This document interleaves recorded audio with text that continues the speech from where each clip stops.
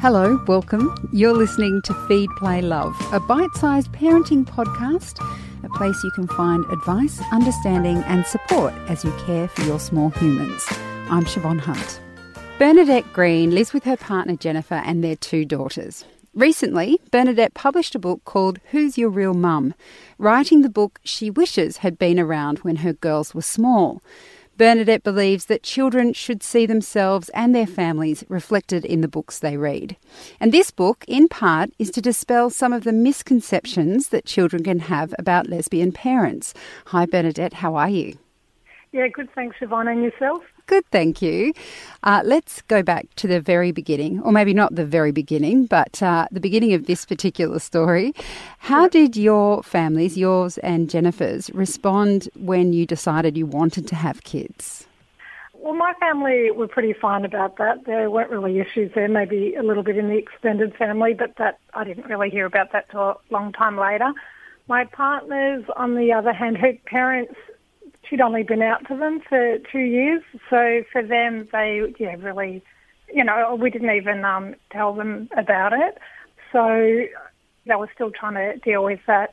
And her brother had come around, I think I was 8 months pregnant at the time. He'd come around with his girlfriend, who's now his wife, to check out our air conditioning because, he sold the same units. And anyway, I'd said to her beforehand, are you going to tell him that she's quite a confident person and she doesn't have a great need to, feel that she needs to explain herself. So we all sat down to lunch. Here I am with this giant belly and, we didn't refer to it. They didn't refer to it. But, yeah, that's how they found out. Oh, wow. What about friends? So obviously you have to work out how you're going to fall pregnant and what things you'll navigate. A lot of heterosexual couples in the mainstream have lots of resources. It's all out there for them to read and friends to talk to. Did you have any guides about how to get through the process of becoming parents? Well, word of mouth had led us to Ruth McNair, and she's a GP she's a rainbow mum herself. She wasn't a rainbow mum at the time, but anyway, she's been a long-term advocate for the LGBTIQ community. So I knew about her, and so we went to see her, and she was great, just telling us how it all worked, what clinics were available and, that lesbians could access. We had thought about using a friend, but in the end, we'd, decided on a clinic. And when our daughter was born, we joined a rainbow play group, and that was really positive. And, we've still got friends from there, and we take the kids once a year and hire kind of the places that you go to for school camps. So not intense, but for the kids who've stayed in contact and grown up, and because my oldest is 16 now, so got teenagers at the camp and then all the way down to probably about 9. So, so that's been really positive. And what about when your first daughter was born? Did Jennifer's family get involved then? Did they acknowledge the birth? Was it something that was embraced at the time when she came into the world? Yeah, her cousins were great, but not really not her parents anyway.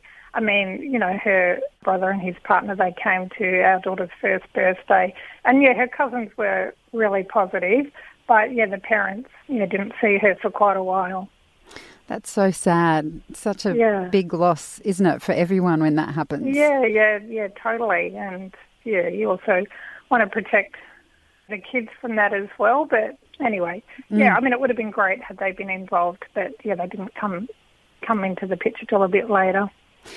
Now, you and your partner each birthed a daughter. You have 2 daughters. Did this process worry you at all in terms of how you would feel about a child that wasn't genetically yours? So, I birthed the first child. And while I did go through, some emotions when my partner was pregnant, we're very different people. I'm probably a bit more of the emotionally needier, more sensitive one. And, she kind of resilient and confident. So I think a lot of the emotions I was going through were kind of about what each of us had kind of needed. So when I was pregnant, I really made an effort to include her in everything. But, that was what I needed, but she didn't really need that. So for me, you know, it was less about the kind of biology of the child and more about being a part of it. And also, you know, there were feelings bubbling up, and I, you know, was kind of pushing them down, you know. And what they were was around grief about not carrying a child again.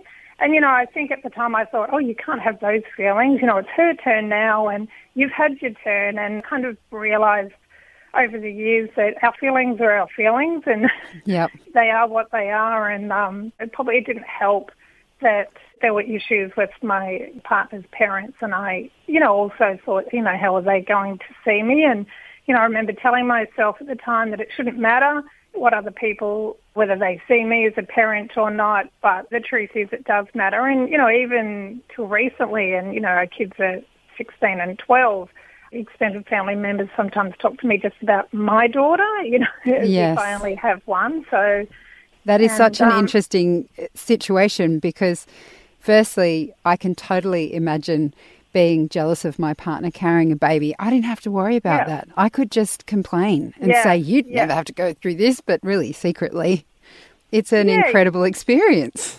Yeah, that's right. And I don't want to say like that biology, like it's not important, because it's, for my kids, the fact they have both a biological parent, that's part of their life story, but it's also part of their story that they have a parent who isn't biologically related to them. And I guess it does help if the kind of community that's around you is also seeing you as their parent. Because it wouldn't work that way. No one would ever do that to a heterosexual couple. If they had one child that was theirs and let's say another child that was created with someone else's egg and the father's sperm, they would never talk to the father about that child and not the mother, would they? Yeah, no, totally. Yeah, it's very different.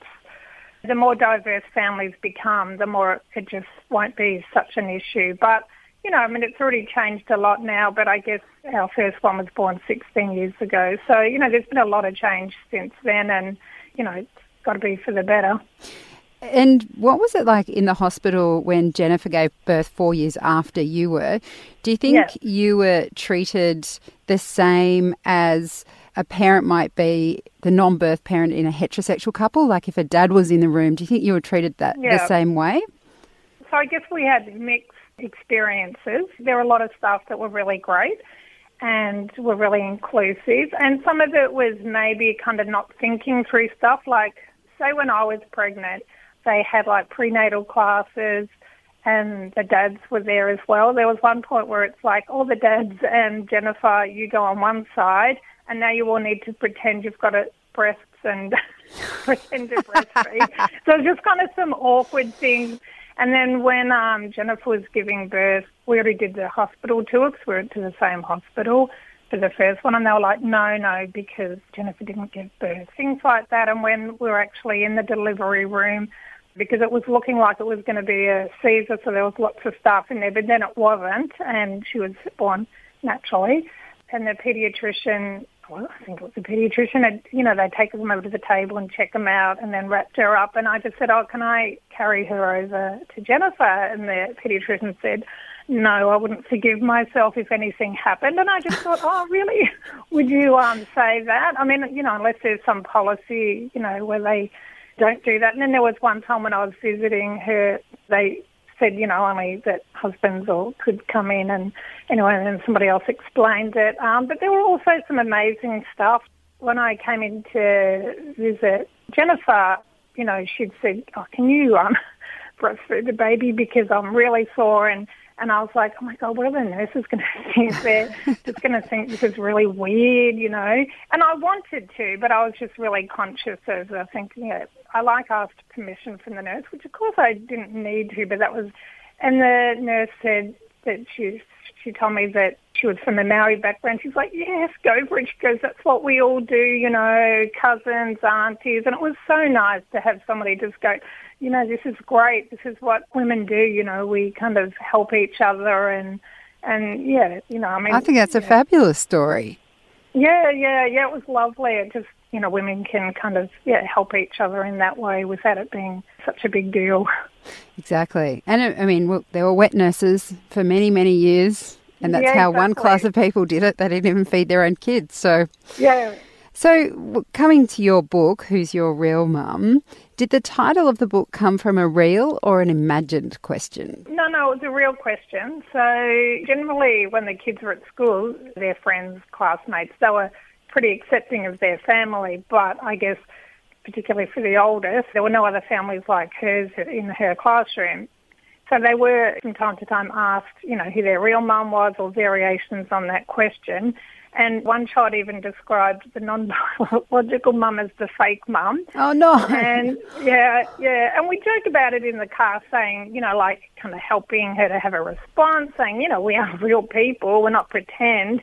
But, at the same time, it is, a little bit confronting, that question. And the child's only being curious and trying to work out, hey, your family doesn't fit what I know of the family. I mean, I've dedicated the book to the kids and to my children because, that is, they had to kind of navigate all that stuff. And I, kind of like the idea that there's something out there that can take out, the heaviness of that question while also respecting the natural curiosity in children, wanting to know these things. Research shows that in heterosexual relationships that the burden of domestic life falls pretty squarely on the mother's shoulders most of the time. Have you found that kind of distribution of domestic work is more equal in your relationship, given that you're both mothers? I have heard that research does show, that generally speaking, that same-sex families can be more equitable, and we do share most of the cooking. But I think for us, my partner's always been full-time, and she's worked in a kind of male-dominated field. So when we first had the kids, we were thinking about being both part-time, but her work didn't offer part-time work. So I think part of the issue, and it's been a very old issue, is that the domestic duties, we don't put a price on them, and the lines really blur. I read this article once and they were talking about the blueprint of the family, how it sits heavily on the mother's, in her mind. It's not just cleaning, it's all that stuff that is completely invisible, like buying birthday presents for some children and emailing the school and, all that stuff. Because I've been the part-time person, you feel like you're working more than what a full-time job is. There's clear, you start at this time, you finish at that time. And it's not that she doesn't come home and help, but I feel like the person who's kind of taking on that home stuff, it's easy for them to then run and send an email or, they're kind of up and doing the washing because they put it on in the machine. And, and I think it's a real undervaluing of domestic work. Even though,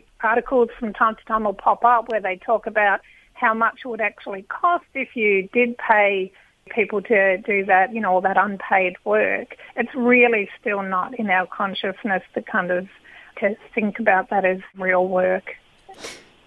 Bernadette, thank you so much for talking with us today. Oh, thanks, Siobhan. It was lovely to chat. That's Bernadette Green. She's the author of Who's Your Real Mum? And if you'd like to get your hands on the book, I'll put links in the notes of this episode. Feed, Play, Love is a babyology podcast produced and presented by me, Siobhan Hunt. I'd love to hear from you, so if you'd like to get in touch, email me at feedplaylove@theparentbrand.com.au. See you next time.